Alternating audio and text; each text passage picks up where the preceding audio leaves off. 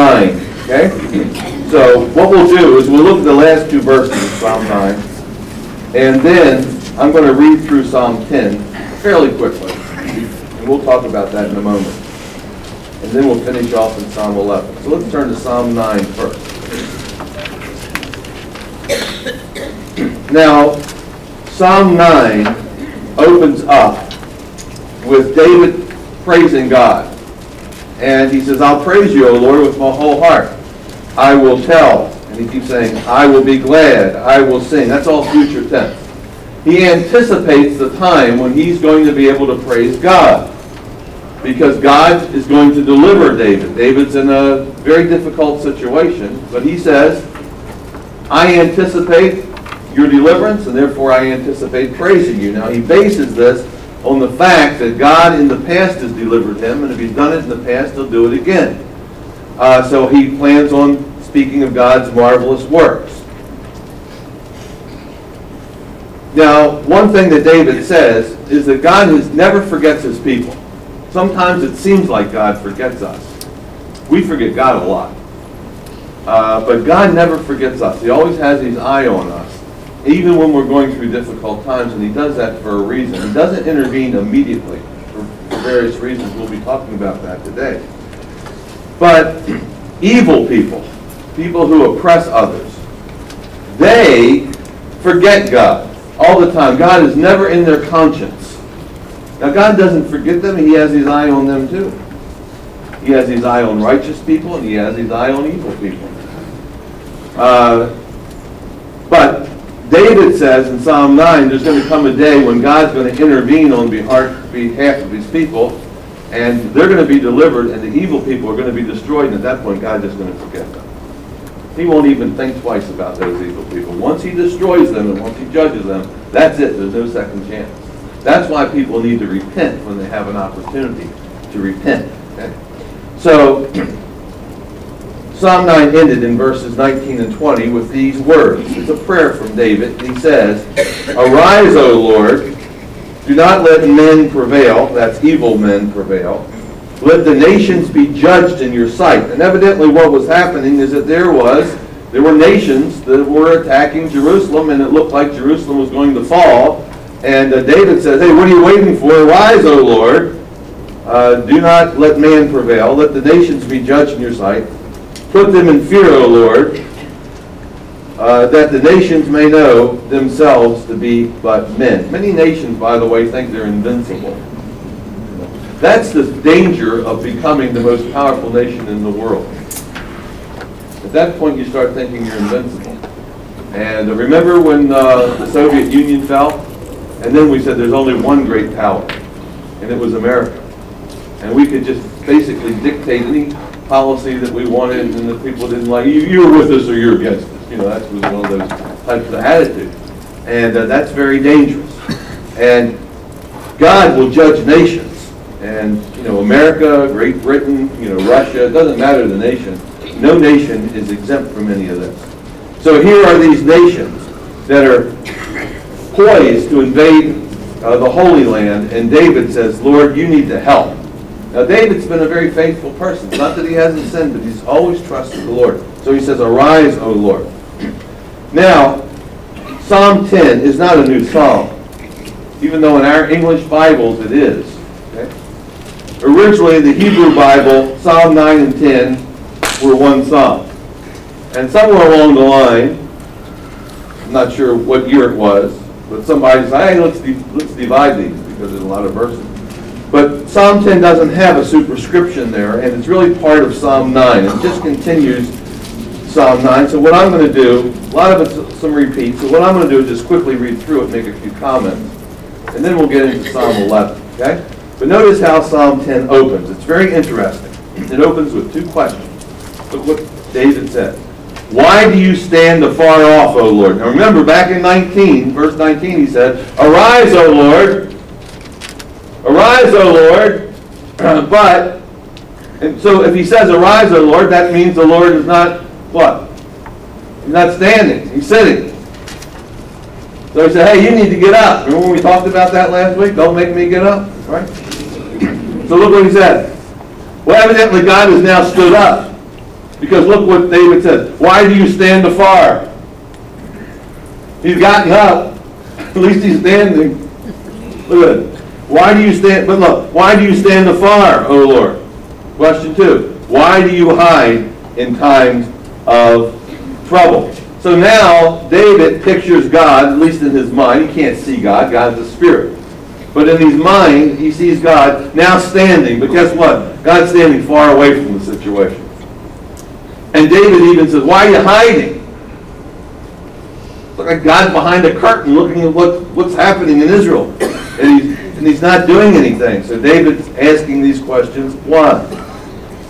So David wants him to do something. Why are you standing there? You've heard people say, why are you standing there? Do something. Well, when do you say that? You do that in a crisis, don't you? Why are you just saying, do something? You know, my hand's bleeding. Do something. But when you're in a crisis, that's the kind of question you ask people, and this is what David asked God. Now, in the meantime, while God's standing back and hiding, as David pictures him, look what's happening here on earth. Now, verses 2 through 11. The wicked, in his pride, he's not standing back. Look what he's doing. He's persecuting the poor. David says, let them be caught in the plots which they have devised. So, because God's standing back, God's not intervening, guess what the oppressors do? They oppress on. They persecute more. They think they can get away with it. So David says, hey, let them be caught in their own plots. And we talked a little bit about getting caught in your own trap. And these wicked people, notice he calls them wicked. It's very interesting. Notice the objects of their persecution, poor people. They're treating these poor people like trash. This is a status type thing in many situations. And they're taking advantage of poor people. One of the definitions, I believe, of a wicked person is a person that takes advantage of the poor. That's an evil person. Because the poor can't take care of themselves. We should be doing something. What should we be doing? At least helping. But guess what? Here's a person that can't take care of themselves, and so knowing that they can't take care of themselves, guess what we do? Take advantage of them. That's an evil person. We persecute them. Now look at verse 3. For the wicked boast in his heart. Now here's why they persecute. Because he boasts in his heart, in his heart's desire. For the wicked boasts of his heart's desire. Look what he does. He blesses the greedy. Now look, he persecutes the poor, but what does he do? Blesses the greedy. And in doing so, look what he does. He renounces the Lord. So when you persecute poor people, guess what you're doing in essence? You're renouncing the Lord. I hate to tell you this, but God is for the poor. He doesn't want them to be poor. You know, there are a lot of poor people, they're poor because they don't work. But that's not the point. The point is, as believers, we should be reaching out to the poor and trying to help them get a better circumstance. That's what God wants. And when you don't do that, and you only bless the greedy, then you, in essence, are renouncing the Lord. Look what verse 4 says. The wicked in his proud countenance does not seek God. God is in none of his thoughts. In the midst of doing all these persecuting of the poor, he doesn't think, well, maybe God's looking. Now, we know God's looking. But God is afar off, and he thinks so. He doesn't think about that one day he's going to have to stand before God. He doesn't seek God. Look, he's not even conscious of God at the end of verse 4. God is in none of his thoughts. Look at verse 5. His ways are prospering. That's the wicked person. Now the pastor talked about why is it that wicked people prosper. We don't know exactly why they do, but here it is. His ways are prospering. Your judgments are far above, out of his sight. He doesn't even think about God. As for all of his enemies, he sneers at them. He has said in his heart, I shall not be moved. I shall never be in adversity. I'm not like that poor person. Look, I can get away with this. I'm never going to have to face the consequences. His mouth is full of cursing and deceit and oppression. Under his tongue is trouble and iniquity. And so here we have in verses 5 through 7, he keeps getting richer. He keeps oppressing the poor. He feels that he's a self-made man. I'll never fall into adversity. He doesn't think about God. He thinks only of himself, that he's number one. Look at verse 8. He sits in the lurking places of the villages. This is very interesting. In the secret places, he murders the innocent. His eyes are secretly fixed on the helpless. He lies in wait secretly as a lion in his den. He lies in wait to catch the poor. He catches the poor when he draws him into his net. And so he crouches, he lies low, that the helpless may fall by his strength. Now, what we have here in verses 8 through 10 is a picture of a hunter. A hunter who is crouching. Now, if you've ever gone hunting, you crouch and you hide so the animal cannot see you. It doesn't matter whether you're shooting fowl or whether you're going for bear or deer. You are crouching. You are in a secret place. You're hiding. Now, who else is hiding, by the way? Well, this is the enemy. He's hiding. Okay? But David said somebody else is hiding. God is hiding. Ooh.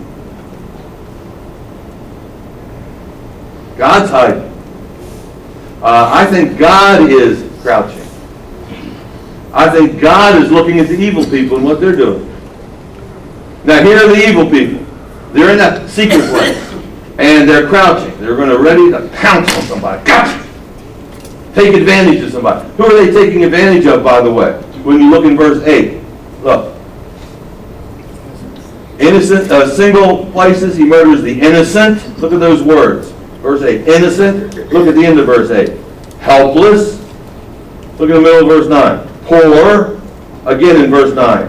Poor. You see that? Verse 10. Helpless. Who are these enemies lying in wait for? Who are they trying to take advantage of? Who are trying to kill? They are the poor. This is why we have to be very careful how we treat the poor, how we treat the innocent, the people who cannot defend themselves. This is why when you have big companies take advantage of poor, it's a very dangerous thing. And when a nation allows that to happen in its midst, that nation is on a decline. Okay? What has brought pretty much the economics of this country down? It's been greed, hasn't it? Who have the companies taken advantage of? It's the poor. See, that's just the way it is. Now, this is reality. Okay? This is why if you're in a company that's taking advantage of the poor, okay, you need to be really thinking, do I need to be in this company? Or you need to stand up for righteousness and stand up against the policies of that company. You have to. It's an amazing thing how many times the poor and the innocent and the helpless are mentioned in these passages, and we'll see. So here we have these evil people, maybe nations even, trying to take advantage of a weak nation, a poor nation, or it could be individuals that are weak, trying to take advantage of the poor, pounce upon them, even causing their death. Because maybe they end up starving to death. Maybe they end up in the elements. Maybe they're up in Minnesota in the wintertime and they're poor. And someone takes advantage of them. Who knows what the situation is? You can figure that out. But then you have God in hiding. And guess what he's doing? He's watching the evil people. And guess what he's going to do? He's going to pounce on them. And when he pounces, it'll be too late. See? So, David says in verse 1, why do you stand afar off, Lord? And it's true that God's standing afar off, but God's not standing aloof. And there's a difference. It's not that he's standing afar off and he's not interested. He's standing afar off and he's in a secret place, but let me tell you, he's ready to pounce. Okay? So that's what you need to see. Now look at verse 11. He has said in his heart, God's forgotten. He hides his face. He'll never see this. I'll get away with it. I'll do whatever I want to do. See? Now, God sees it all, doesn't he? What is it in your life that you're doing and you're thinking, well, God's forgotten. God won't see it. God's far off. God won't do anything. You're doing something right now and you think you can get away with it. You know what it is, and God knows what it is. And he hasn't hidden his face, and he will see. So David says, arise, O Lord. O Lord. Now look what he adds when he says this. Lift up your hand. In other words, Lord, take action. Now when he says lift your hand, this is sort of a military phrase. It deals with sort of a violent action. You've heard fathers say to their kids, don't you raise your hand to your mother. Anybody ever hear something like that? What does that mean, don't raise your hand to your mother? Don't you dare don't go like this. Don't do anything that you're going to regret, because if you raise your hand to your mother, guess what's going to happen? Yeah, your father is going to come in on the situation. So what you have here is that David is asking God to raise his hand. So David is asking God to intervene with some sort of force and stop all this stuff that's going on. Raise your hand, God. Don't forget the humble. Now notice, the innocent, the helpless, the poor, the helpless, the forgotten are called now the humble. Don't forget the humble. Why do the wicked renounce God? He has said in his heart, you will not require an account. That's why he forgets God, because he does not want to face judgment, and he doesn't think he's going to face judgment. He thinks he can get away with it. But you have seen. Look at that. Look at that. Look at the end of verse 13. You will not require an account, David says. That's what the wicked person says. Verse 14. But you have seen. Hey, the wicked person's wrong. But you have seen. For you observe trouble and grief, to repay it by your hand. The helpless, there he is again, commits himself to you. You are the helper of the fatherless. Now look what David says. Break the arm. That's what he says to God. Break the arm of the wicked and evil man. Seek out his wickedness until you find none. So here's what David wants God to do. He says, first of all, he says, you've seen what's going on. Now you help these fatherless. See, that's an innocent person. That's a helpless person, an orphan. So that's why James says, you know what pure religion is? Pure religion is helping widows and orphans. That's what pure religion is. Now, I really think that what we should do in the president's class, and I think that share this with one person or another, is that we should, this is just something that came to my mind right now, I wasn't planning on saying this, but I think I want to share this with the class right now, is I think that we should make sure every widow in this class is called every week. There should never be a widow that's not called upon by somebody in this class, because we need to make sure that we take care of the fatherless and the widows and people who need help. You just can't do the things you used to do. And they need to be defended. There are people out there that want to take advantage of them right now. Whether it's their wash machine breaks down or they need something in there, there's somebody out there that wants to pounce on them and take their last time. Do you know that? You know some of those people are religious? You know some of those people are evangelists and preachers that want your last dime if you're a widow? They're evil people. One day, and they think they can get away with it. They're calling themselves people of God, and they think they can get away with it. They're not going to get away with it. David says, break their arm. They want God to be the Godfather. This is David's mafia treatment. He wants God to break the arm. Hey, God, what do you want, David? Break the arm. Now, not literally. This is a metaphor. Break the arm. Just like I said, well, we'll break the back of the enemy. Well, we're not really breaking their back. It's a metaphor. But to break the arm means, well, in the mafia, when you break somebody's arm, and so they won't be able to use that arm to cheat at cards anymore, or something like that, right? Break his knuckles, whatever. It means to render them incapable of doing what they were doing before that was evil. So David is saying, God, you need to intervene, and you need to put an end to this. Seek them out, he says, in the verse 15, until you find none. Get rid of all of them. So there's none of these people left. So that's what David is asking God to do. Now look at verse 16. Here's his declaration. The Lord is king forever and ever. Oh, look at that. That's a tremendous statement. The Lord, Yahweh, Jehovah, is king forever and ever. Now, David's God's king on earth. David's God's human representative on earth. But he knows that God is king forever and ever. Will David die? Yes. But will God? No. God's king forever and ever. He has his representatives on earth for every generation. But God is king forever and ever. Okay. He's in charge. The nations have perished out of his sight. That means he judges them and he forgets them and they're no more.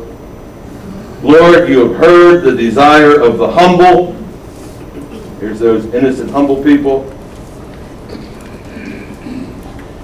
You will prepare their heart. You will cause your ear to hear. They're crying out to you for help. You will cause your ear to hear. To do justice to the who? Fatherless and the oppressed. In other words, what he says is, Lord, you will vindicate these people. In the end, they've been taken advantage of. They've been brought down, but in the end, you will vindicate them. You will vindicate the fatherless and the oppressed. And look at this purpose statement. Why will he vindicate them in the end? Here it is, that the man of the earth, that's people who don't have God in their conscience, people who are humanists, people who are only thinking on the horizontal level, never think of God. Here's why God's going to vindicate the poor and the oppressed and the fatherless, that the man on earth, the person who doesn't think about God, may oppress no more. So, in the end, justice will prevail. David knows that, and that is how he ends this Psalm 9:10 combo. Now, he sees God coming in helping. God, however, is not like Superman. Okay? Clark Kent, I don't know how he knew it, but he always knew that there was trouble somewhere. He just knew it. And he'd get on his uniform and he'd fly in, and God doesn't do it that way. He wants you to cry out. I don't know why. He wants to see you cry out in faith and say, Lord, I'm in a difficult situation, but I'm trusting you. He wants that heart cry of faith to come up to him. And when it does, then God takes notice, he listens, and he comes in and he saves the situation. Now I want you to notice something. The Psalm 9 and 10 is about society. It's about political realities. It's about how we live daily lives. It's not about going to heaven here. God is intervening in politics. He's intervening in nations. He's intervening in financial crisis. He's intervening in the lives of the fatherless and the orphans and the oppressed.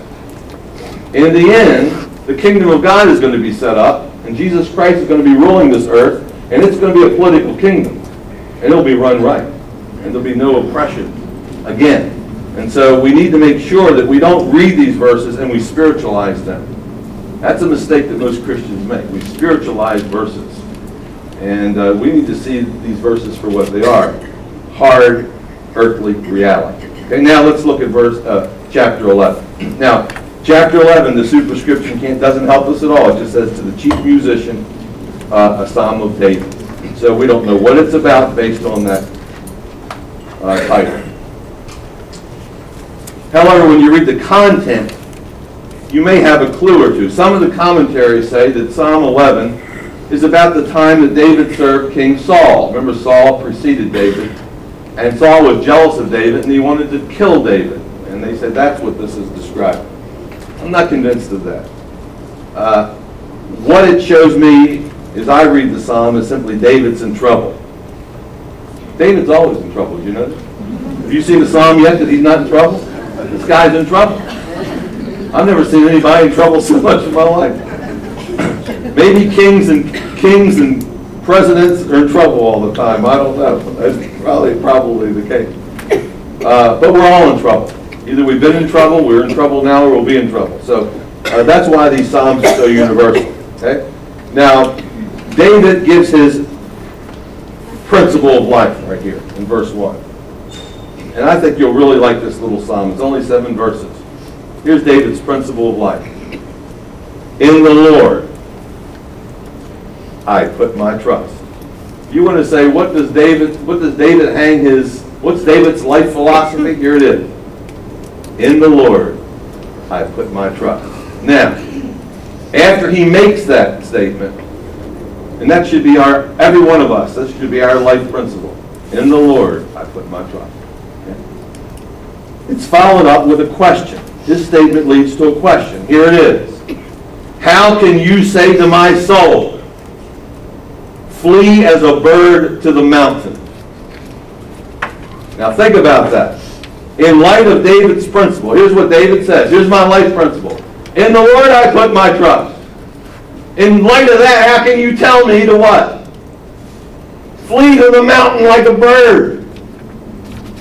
See? Flee to the mountain like a bird. Or to put it in modern terms, get out of town. You know? Now, notice the instruction is flee. You see that? That's literal. Flee. We all know what that means. As a bird to the mountain, that's a simile. Flee. Well, how should I? Hey, man, you need to flee like a bird goes up to a mountain. Well, when does a bird go up to a mountain? He goes up to a mountain when he wants to be safe. He moves up higher. So if you're hunting birds, you get them when they're low, don't you, with your shotgun? Yeah. And if they want to get out of your range, they go up higher. And so here, David said, well, I put my trust in the Lord, and the people were telling David, hey, you need to flee. You need to go to the mountain like a bird. You want to be safe. Osama bin Laden, where did he go? He went to a mountain like a bird. See? We were after him, and he wanted to be safe. What does he do? He goes to the mountain like a bird. He's going to get out of our range. He's not stupid. He knows where every hole in those mountains are. So this is what they're telling David. Pull an Osama bin Laden. Get out of here. Get out of town. Hey, your enemies are after you. That's what they're saying. And David is saying, well, why should I run when my life principle is I put my faith in the Lord? You get it? And they say, well, here's the reason. Because look, the wicked are bending their bows. That's why you need to get out of town. They make ready the arrow on their string. You need to get out of town because the enemy's coming in. He's got all these weapons, and all these guns are loaded, and he's got his snipers, and they're all got you right in the crosshairs. And boy, if you don't get out of town quick, you're going to end up dead. Trouble is imminent. Now, from a logical standpoint, his friends are right. Would you agree with that? If somebody's coming, if you know that somebody's coming to your house, you've got a phone call, and somebody said, hey, you need to get out of your house. There's a gang in the neighborhood, and they've knocked off the first 3 houses on the block, and you're 4th. Get out of your house. What wouldn't you get out of your house? Yeah, because you know the danger is imminent. But David has a principle. In the Lord I put my trust. Okay?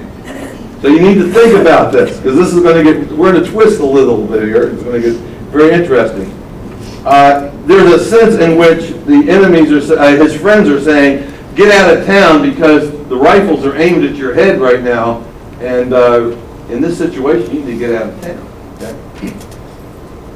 And this could cause David not to trust the Lord. So when people give you advice, you always need to say, is their advice causing me to get closer to the Lord and trust the Lord more? Or is their advice causing me to get further from the Lord and causing me to doubt the Lord? Okay? So when people are giving you advice like this, flee town, you need to be asking yourself this question. I'm sure David feels very pressured to get out of town because the enemy is ready to pounce. Now, let me just read that to you. Again, in the Lord I put my trust. Well, how can you say to my soul, flee as a bird? And the people answer, well, look, the wicked have bent their bow. They've readied their arrows on the string.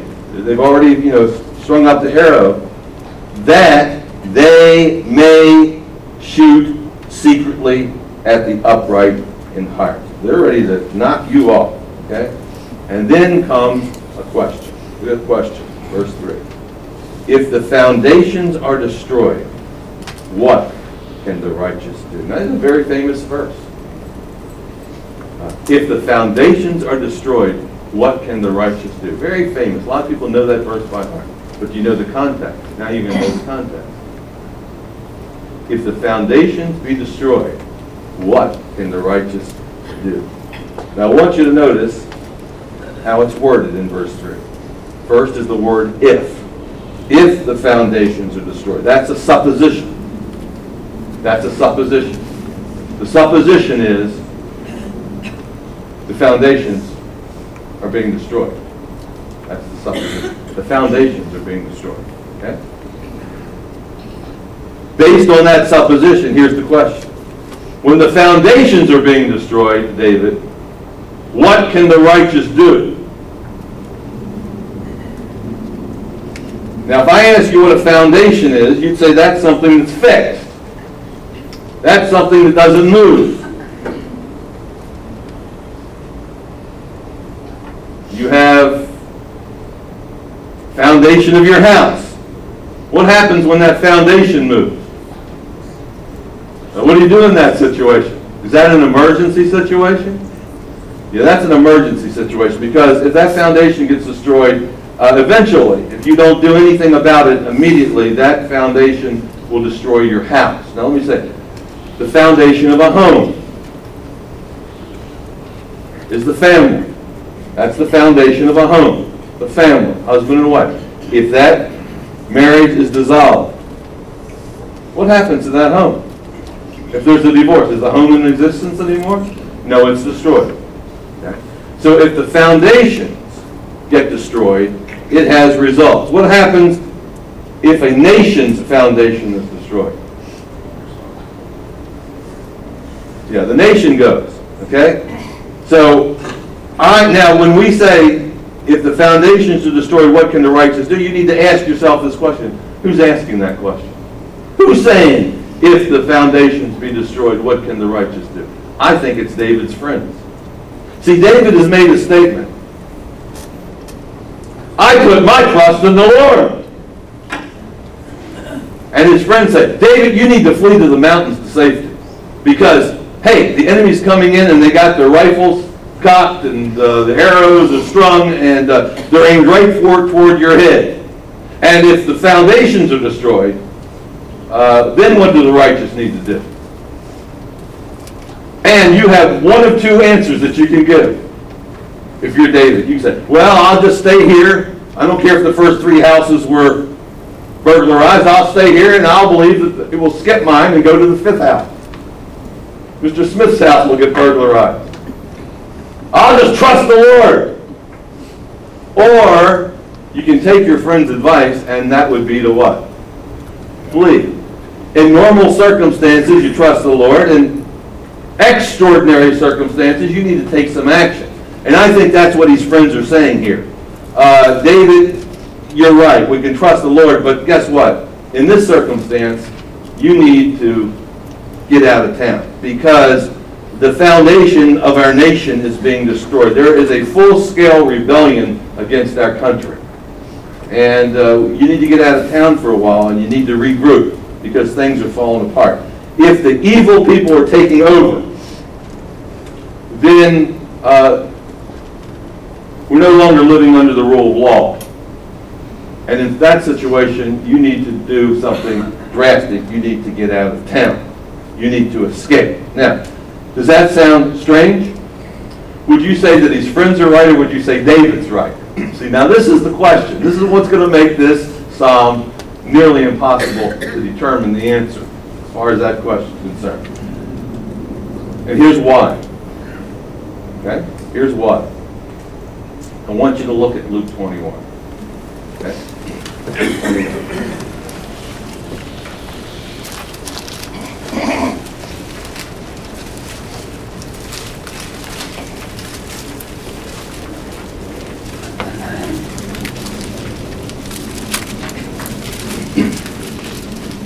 Now, in Luke chapter 21, we have what's known as the Olivet Discourse, Jesus' end-time scenario, his narrative of what's going to happen in the last days. And if you look down at verse 20, Luke 21 and verse 20, it says, Jesus says, it's in red, you'll notice that. He says, when you see Jerusalem surrounded by the armies, you need to know that desolation is near. They got their guns aimed at you. They're already cocked. I mean, the invasion is coming. Look, when you see Jerusalem surrounded by the armies, know that the desolation is near. Then let those who are in Judea do what? Flee to the mountains. Let those who are in their midst depart. Let those who are in the country enter her. For these are the days of vengeance, in which all things are written that must be fulfilled. So Jesus gives advice here to these faithful. These are the faithful people that he's talking to.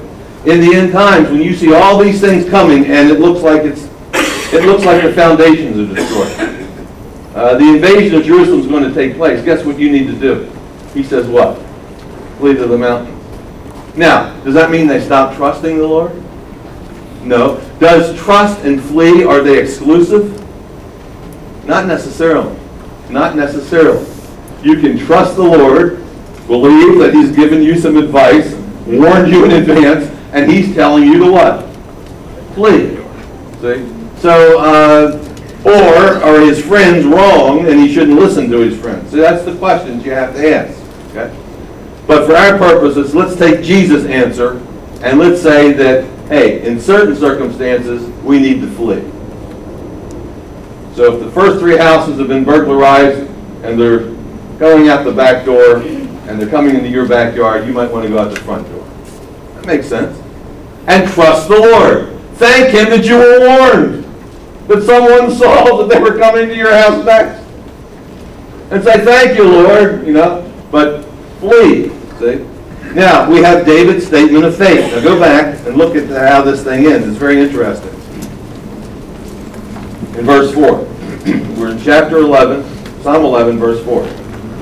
David says this, the Lord is in his holy temple. The Lord's throne is in heaven. So he's saying that the Lord is on high, and guess what? Because he's up there, he sees it. He sees the situation. See, so that's what he's saying. The Lord is in his heaven. His eyes behold, his eyelids test the Son of Man. He is putting, in these kinds of situations, he could have intervened immediately, just like that if he wanted to. But David realizes that the Lord is in heaven, he's looking down, and he's testing us. He's evaluating the situation. He's judging the situation. He's discerning the situation. Okay? He is trying us.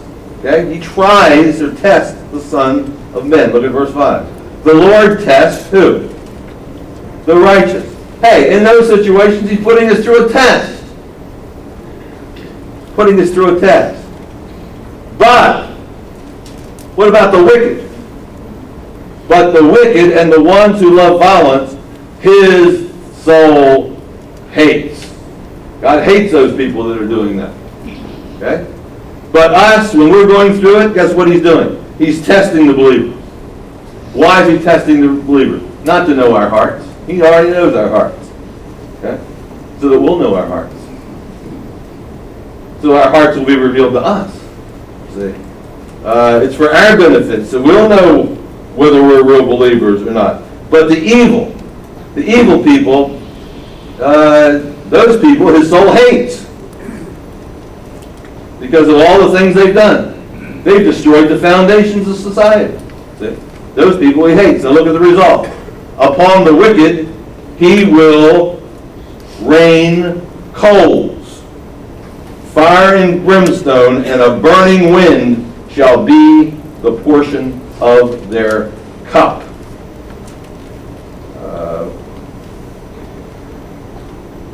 God's going to judge them. How's he going to judge them? Fire and brimstone. You know any other country or nation that was judged with fire and brimstone? Oh, Sodom and Gomorrah. And remember, the angels came to Lot's house and said to Lot and Abraham, and get out of here and flee to the mountains. Yeah. And by fleeing to the mountains, they were trusting that was God's advice. And then, guess what God did with the wicked? Fire and brimstone. So I believe that this passage is telling David, hey, it's okay to flee. Nothing wrong with fleeing. Fleeing and faith are not necessarily exclusive. And so what God's doing, he's showing divine pleasure upon the righteous, whom he's testing, and he is pouring out divine judgment on the wicked. And this fire and brimstone, by the way, it says that their arrows are aimed at you, David, and they're aimed at the righteous people. Do you think arrows are a little stronger than the fire and brimstone? Who's going to win that war right now? Yeah, I think the fire and brimstone is going to win out. Now look at the reason for the judgment, verse 7. For the Lord is righteous. It's the opposite of wicked. Here's why he's going to do this. Notice it says their portion, this shall be the portion of their cup at the end of verse 6. Why will they get this judgment? Because the Lord is righteous. Now look at this. He loves the righteous. His countenance beholds the upright. Now notice at the end of verse 5, he hates the wicked. Do you see that? But in verse 7, he loves the righteous. See? He loves righteousness. He hates wickedness. And on the righteous people, his countenance shines. The Lord bless thee. See? You know that little prayer? The Lord bless thee. Lord keep thee. May his face shine upon you. That means blessings. That means countenance. His countenance is upon the upright, and that means that God favors the upright. Okay? So I see that what we have here is a psalm where David is making his principle of life, I trust in the Lord, and his friends are saying, in these circumstances, David, you need to flee. That does not necessarily mean you don't trust the Lord. So when the foundations collapse, we can, depending on the situation, flee, put our faith in the Lord, stay there and fight. And in the scriptures we see all those scenarios. In this situation, this extraordinary situation, David is told to flee. Now let me just give you a couple lessons here, just from what we've seen in Psalm 11. Number one, God delights in us. That's the one thing that you need to realize, is that God loves you. He delights in you. His countenance shines upon you. You can't see that. You know, there are people who've done favors. You have received favors at the hands of people that you don't even know. We tell our students many times, hey, there are people that paid for your tuition, you have no idea. And let me tell you, you were favored by people who you've never met. They shine their face upon you. You don't even know. Hey, God loves us, and his countenance is, he's smiling upon us, upon all those who are righteous. And that is something that we need to realize and never allow that to leave our mind. Second of all, he tries us. He tests us. Doesn't mean we're not going to go through difficult times. How long will the test last? As long as it takes for us to realize, hey, in this crisis, I'm a person of faith. I didn't curse God. I didn't do like Job's wife said, curse God and die. No, in this, I didn't run from God. Instead, I cried out to God in the midst of this. That's what God wants you to see. He wants to reveal to you your heart. So he tries us for our benefit. How long? As long as it takes to prove that we are people of faith. One thing that hit me, and I've said this already, but it's important to just say it again, oftentimes when we're going through these situations, we think God's standing off. And He is, in a sense, watching, but He's not aloof. Remember I said that before? He's not aloof. He is concerned about you, and I think it's really important that we realize He's not disinterested in us. He is. And then finally, the fact is that God is supernatural. And the battle is ultimately the Lord's. Whether we're in the fight, guess who's really fighting behind the scenes? God.